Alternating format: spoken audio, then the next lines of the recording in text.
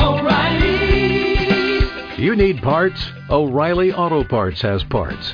Need them fast? We've got fast. No matter what you need, we have thousands of professional parts people doing their part to make sure you have it.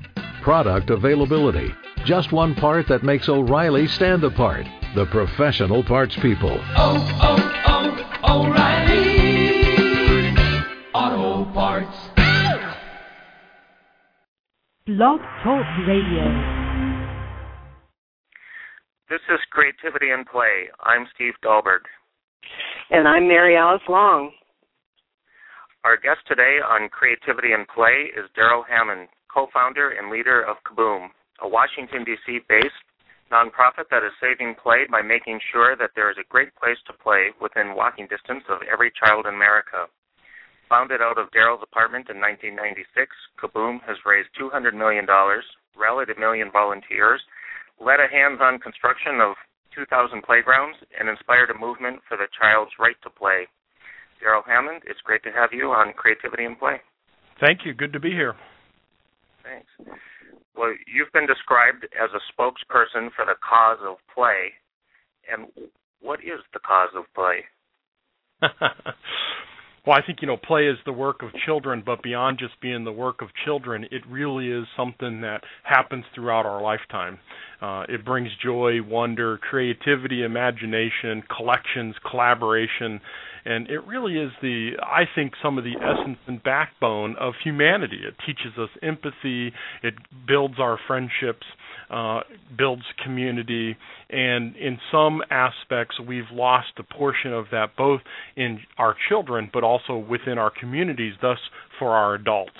So we're trying to save play by building back the places for communities to congregate and certainly for kids to gather and play.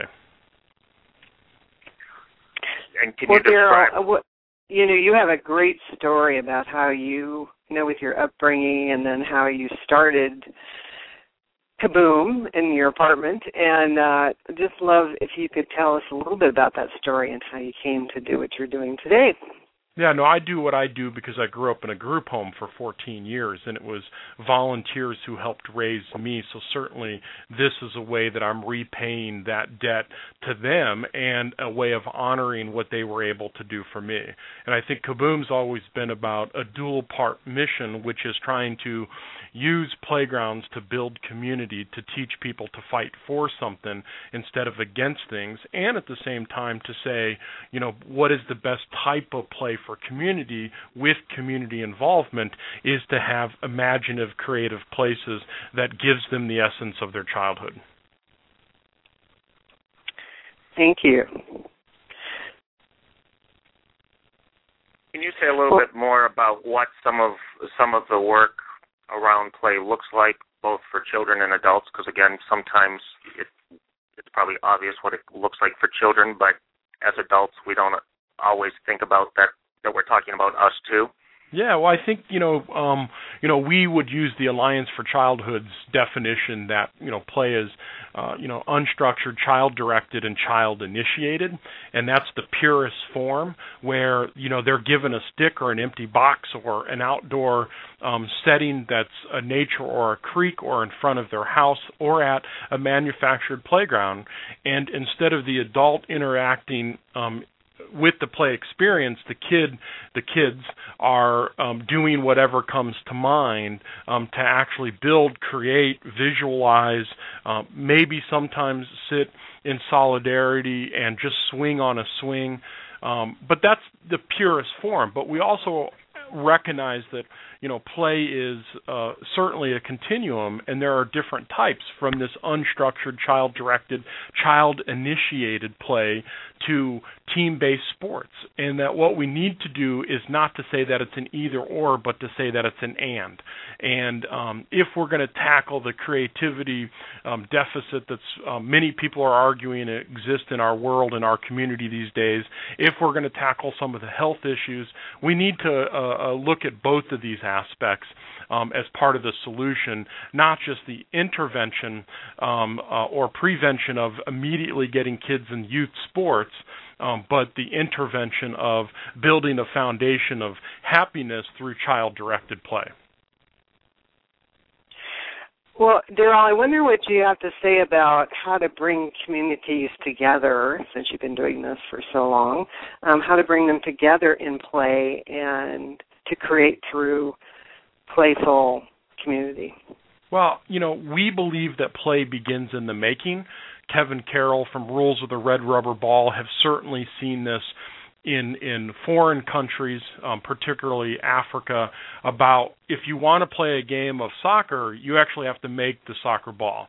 And in the making of the soccer ball, you're already participating in play, not just the game itself or the sport itself.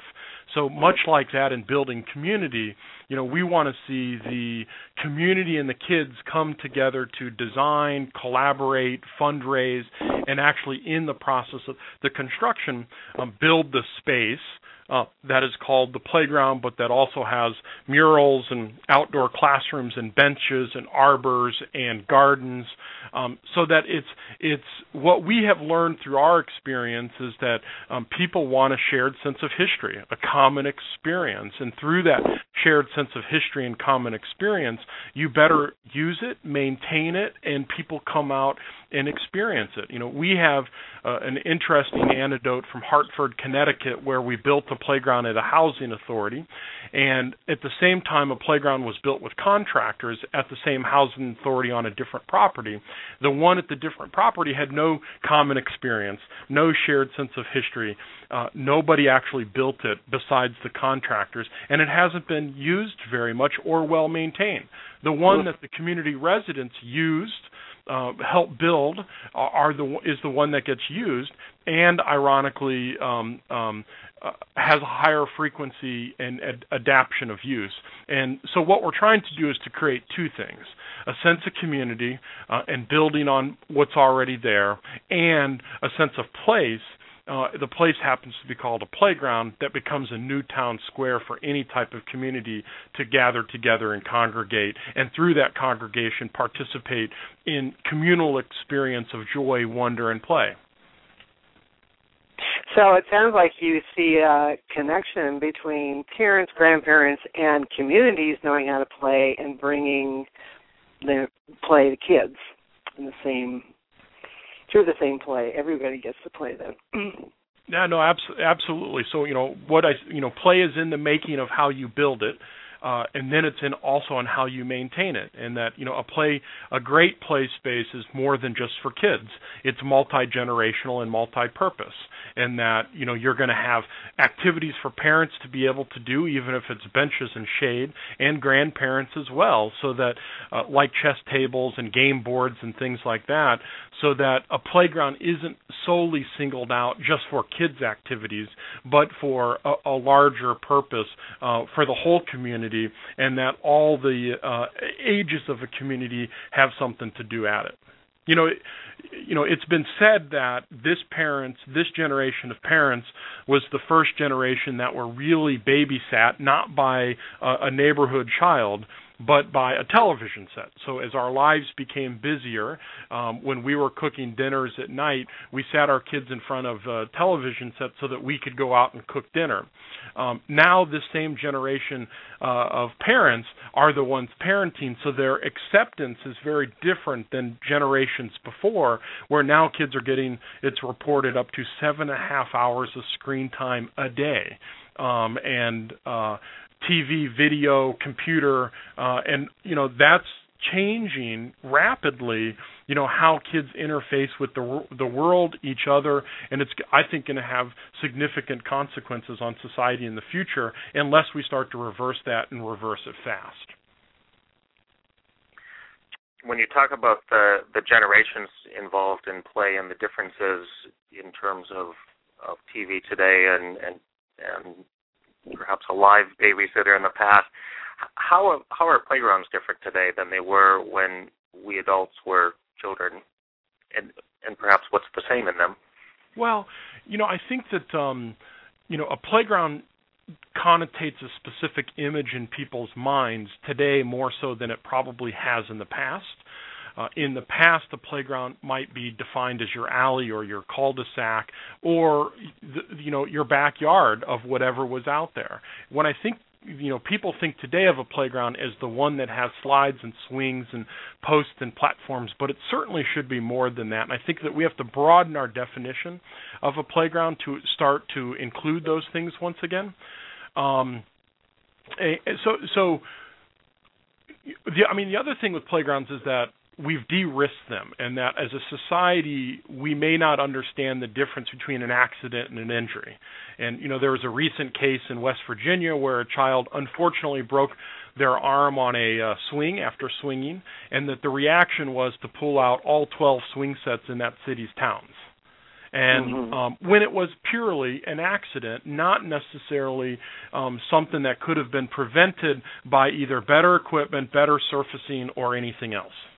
And so, many academics will argue that, we're taking away this risk factor in kids, and that they have no consequences, and that they don't dust themselves off, pick themselves up, and go back and do the same activity again, and that we're not building resiliency. And if our societal reaction is to rip out all the swing sets, which is almost one of the safest things that you can do on a playground, you can see how we're limiting the opportunities for kids to play. And I think that there is a difference between an accident and an injury. An injury is due to negligence. If it's not properly maintained, that's one issue. But if in an accident somebody breaks their arm, as I did many times as a child, and as I got many stitches in my head as a child, and I know many of the other kids like me did as well, but we turned out okay.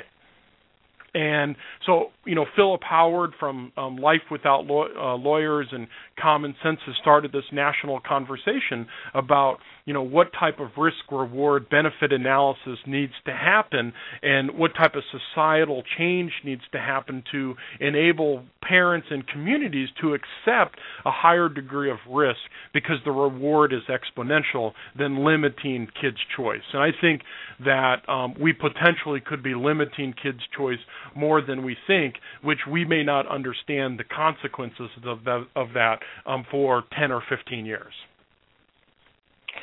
Well, I've been doing a lot of thinking and writing around the areas that you're talking about in terms of concerns about safety. Adults are concerned about safety in urban America, so they keep their kids inside while they're at work because there's gang shootings, and they're concerned their kids are going to get killed, and then they're concerned about letting their kids run freely in the neighborhood. Who knows what would happen? And they're concerned about them going out into nature and what can happen there, what unsafe things can happen. So there's all that. I hear parents and grandparents and adults talking all the time about those factors, not to mention all our larger issues after 9/11 and Homeland Security and worries about terrorists. And so our culture is filled with this. And so I wonder about your take on those larger cultural and safety trust issues that we have and how that impacts play in urban settings and also out in nature. Sure. Getting kids outdoors. Sure. I think that there's a lot of social science research that says the distance in which parents feel comfortable in allowing their kids roam is less than 30 feet, whereas a decade ago it was somewhere up to 1 to 3 miles. So the consequences of that are that by inadvertently we keep our kids inside or in structured activities because we don't want them going more than 30 yards outside of our sight line. And so I think, great, if that's indeed what it says, the question is, do we want to do something about that? And the way that we can do something about that is maybe big societal change, but individual change. And it starts with individuals and builds from individuals to individuals. Go back outside. Do what Mike Lanza has done in Playborhood in San Francisco area and, set up a safe place right in your front yard. And start to get neighborhood kids to congregate right there. And then build it out from concentric circles until there's a higher number of people with eyes on the street. and then with eyes on the street becomes a greater acceptance to allow your kids to roam more freely. But if the parents are going to be inside and the grandparents and the older siblings are going to be inside, the sense of safety, and I think it is a sense of safety, not a reality, is going to be less and less outside. So we got to get outside. We have to have more adults outside, and I think that will allow for a greater acceptance of allowing kids to go further and further away. Great. I think you're right. It starts with individual change. But that's not to say that I don't think that there needs to be a very concerted effort from a policy perspective around initiating efforts to allow more time and places to play.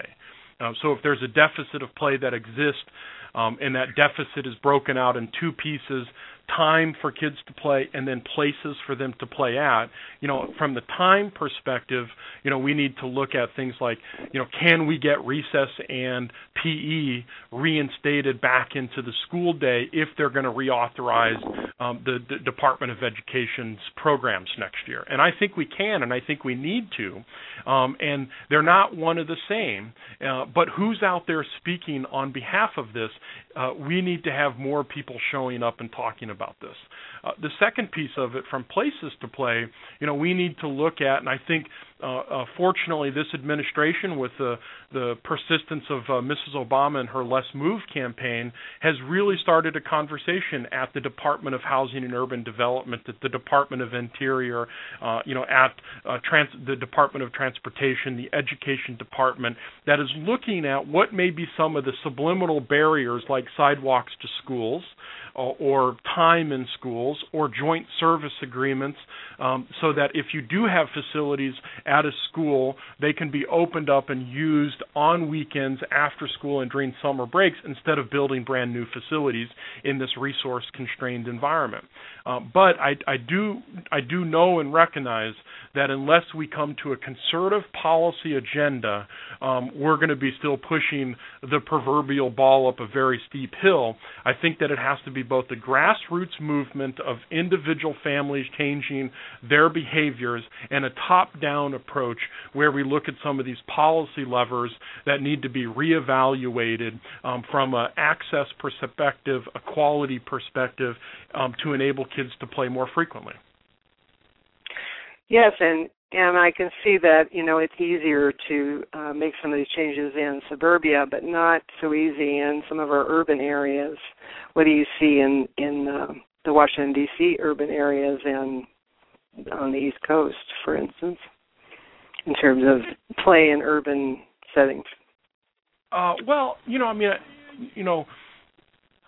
Because I think that park and recreation sometimes, when budgets start to be cut and facilities improvement, they're the first thing to go, and they're the last thing to come back. And as we've been in this prolonged economic headwinds, these difficult times, we saw long before the general economy started to dip that Park and Recs was already being cut and slashed, both their infrastructure improvement dollars, but also their soft cost in programming people to be at these staffed facilities, like lifeguards at swimming pools. And there were no, the swimming pools were old and outdated, so they were shut down, or if they were good, they couldn't staff them by paying a lifeguard to be there. And I think that they'll be the last thing that recovers or returns in a funding priority perspective when the economy hopefully does come back sooner rather than later. So the answer to that, I think, is parental organization, is going back out in your front yard, backyard with lots of neighborhood kids and living up to the spirit of 60 minutes of outdoor play every day, if it's either in organized parental activities or just in your front yard with other kids. I do think that it's a personal responsibility, not just somebody else's. And the more that we can do this, we'll start to tip it. Can you say a little more concretely what some of the policies would look like, whether you've mentioned some kind of at the national level, but I assume that there's also some, again, going back to the individual responsibility that we could look at in our own communities at a local level as well? Well, I think the first thing from an access perspective is we should be looking at joint service agreements, and that if schools do have recreational facilities like playgrounds and gyms, it's unfortunately the best practice in many instances that you lock the doors and the gates at the end of the school day, and nobody gets to use those facilities. We need to open up those facilities after school, on weekends, and during summer breaks instead of trying to build new facilities. It's going to cost more to build a new facility than it is to open up a current facility and then make sure that it's staffed. So I would encourage everybody to look at your local policies towards joint service agreements. I think the second thing we need to look at is, we need to understand what the state of play is in every community in the country. And anecdotally, I think we understand it. But, KaBOOM will be coming out with an iPhone and an Android application that allows communities to map their state of play using this technology that if you're at the playground, take a photo of it and make a rating of it. And then we'll be able to then mash that up against other information like county health statistics, race, population, and income, and then be able to understand, is the access to play opportunities and the quality of play opportunities equal for all kids everywhere? And if it's not, what are the things that's necessary or needed to be done to move from the current state of position to the more ideal state of position? So if you map the state of play, the next thing is with our Playful City USA program, is to have mayoral and business and neighborhood support to devise a plan that's acceptable for everybody that you recognize may not get to in 1 year, but if you write it down, you can start to work towards progress and hold yourself accountable from where you're at to where you want to be, and get yourself on a roadmap to be there. And you know what works for one place may not work for another place, but what does work is partnerships and citizen action. And what we're really calling for is for people to understand where they're currently at and then to devise a plan for where you want to be. So, Darell, I wonder, at the KaBOOM office, because I've talked to a lot of these folks, playful folk, I wonder what some of the play that happens at the office. How does play integrate itself into the KaBOOM workday? Well, I think we may be one of the only offices in the country that in our lobby we actually have our Imagination playground equipment in there. We have a tire swing that we constantly see people sitting on, hanging out for their coffee break or their lunch or just chatting. We have a very open office space that's very communal, so that people are constantly walking up and down the halls. We have a monthly cultural captain celebration that's done in a joyful, playful way. So yes, we practice what we preach in as much as we're about serious fun. And we have to both be serious in how we do what we do to get some work accomplished, but it can be done in a playful and fun way. And the organization here and the people that we hire can do both of those things.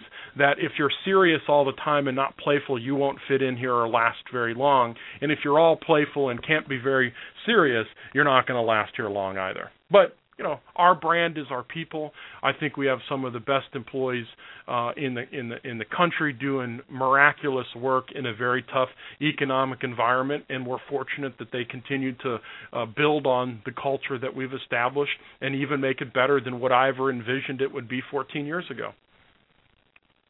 I think your description of the seriousness and the fun part is such a key part of what links all of this to the creativity topic. My mentor, Bernice Bleedorn, used to talk all the time about this paradox of being playful and serious at the same time, and recognizing and developing that capacity in ourselves.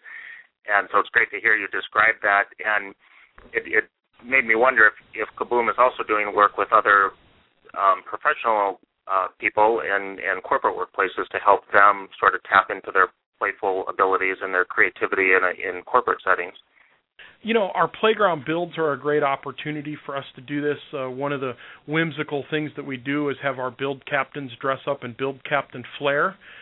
which if you take a look at our website, you'll see, some adults in hula hoops and skirts and funky hats, and initially they're skeptical, but when they put it on, they're almost transformed. But that's as much as that we do. There are other organizations like Instant Recess and Playworks, the Alliance for Childhood, that I think are working in the corporate workplace to bring about this sense of both spontaneous fun, but also things that become a habit for people, so that it's not seen as a luxury, but it's actually seen as a necessity, and that our workplaces become the type of playful environments that we want our schools to be as well. Are you seeing connections earlier when you were talking about the connection with nature and outdoors? Are you collaborating with people that are doing work around local food and agriculture issues to engage kids in that particular work as it sort of overlaps with your bigger message of getting people to play outdoors? Yeah, most certainly. In every playground that we build, we try to build some sort of garden aspect of it. If it's not a production garden, at least it's a demonstration garden that maybe the students can sell at a farmer's market, some of the things a farmer's market stand at their school or facility. We think that it's an important component of a three-legged approach, that nutrition, physical activity, and play are equally as important to solving both the creativity crisis and the physical activity and obesity crisis that our country is facing. It's not one or the other. It's got to be all three simultaneously, and that nutrition folks, in our opinion, need to be talking about play and physical activity, which is why we talk about nutrition and physical activity as part of moving play forward faster. Well, Darell, also you were talking a bit about technology and apps and things like that, and I know that some of the folks at KaBOOM are working diligently on creating different kinds of technology and play. And I wonder about what you have to say about a balance for kids and families about that balance between TV, computer, and being outdoors for an hour per day playing. Well, yeah, no, I think that if we actually recognize that it's a necessity, not a luxury, we're going to start to build better habits about how, we as parents and communities respond to this. And that the habits become family time, family interaction, child-to-child interaction. There is certainly a difference between indoor play and outdoor play. There's been some correlation between the rise in bullying and the decrease in kids' playtime because of the socialization that may not be happening. So I think we are reaching a tipping point that we recognize that play is the work of children. They're not getting enough of it. How do we get them to have more and better play opportunities that will build their brains and their bodies for a lifetime of joy, happiness, and success? And it does start, though, in your own home, and you doing it and you practicing it, and for other people to then be able to emulate and replicate what you're doing as well. Yes, because I hear a lot of parents telling me they don't know how to play themselves. They're bored with playing with their children, and which is clearly impacting family and community. Most certainly, and Stuart Brown, who wrote the book on play, has been the biggest advocate and my mentor on making me think about that adults are either the tipping point that enables kids to be more playful or the barrier that prevents them because of their own habits and patterns. Darell, thanks so much for sharing this important message with us about the importance of play and creativity and life in general. Thank you for joining us. And thank you for doing this. This is an important topic, and we need to increase the frequency and intensity of it. Yes, and I'd just like to ask one last question in thanking you for participating, Darell. I wonder how you play. What's your favorite ways to play? I live in Rock Creek Park in Washington, D.C., and I'm very frequently out there taking long, peaceful hikes either with my wife or by myself. Great. Thank you. Thank you so much. Darell Hammond is the CEO and co-founder of KaBOOM. You can can listen to this show again and find more information about our guests and coming shows at creativityandplay.com. Creativity and Play is a production of the International Center for Creativity and Imagination in partnership with the National Creativity Network. I'm Steve Dahlberg. And I'm Mary Alice Long. Thank you for joining us.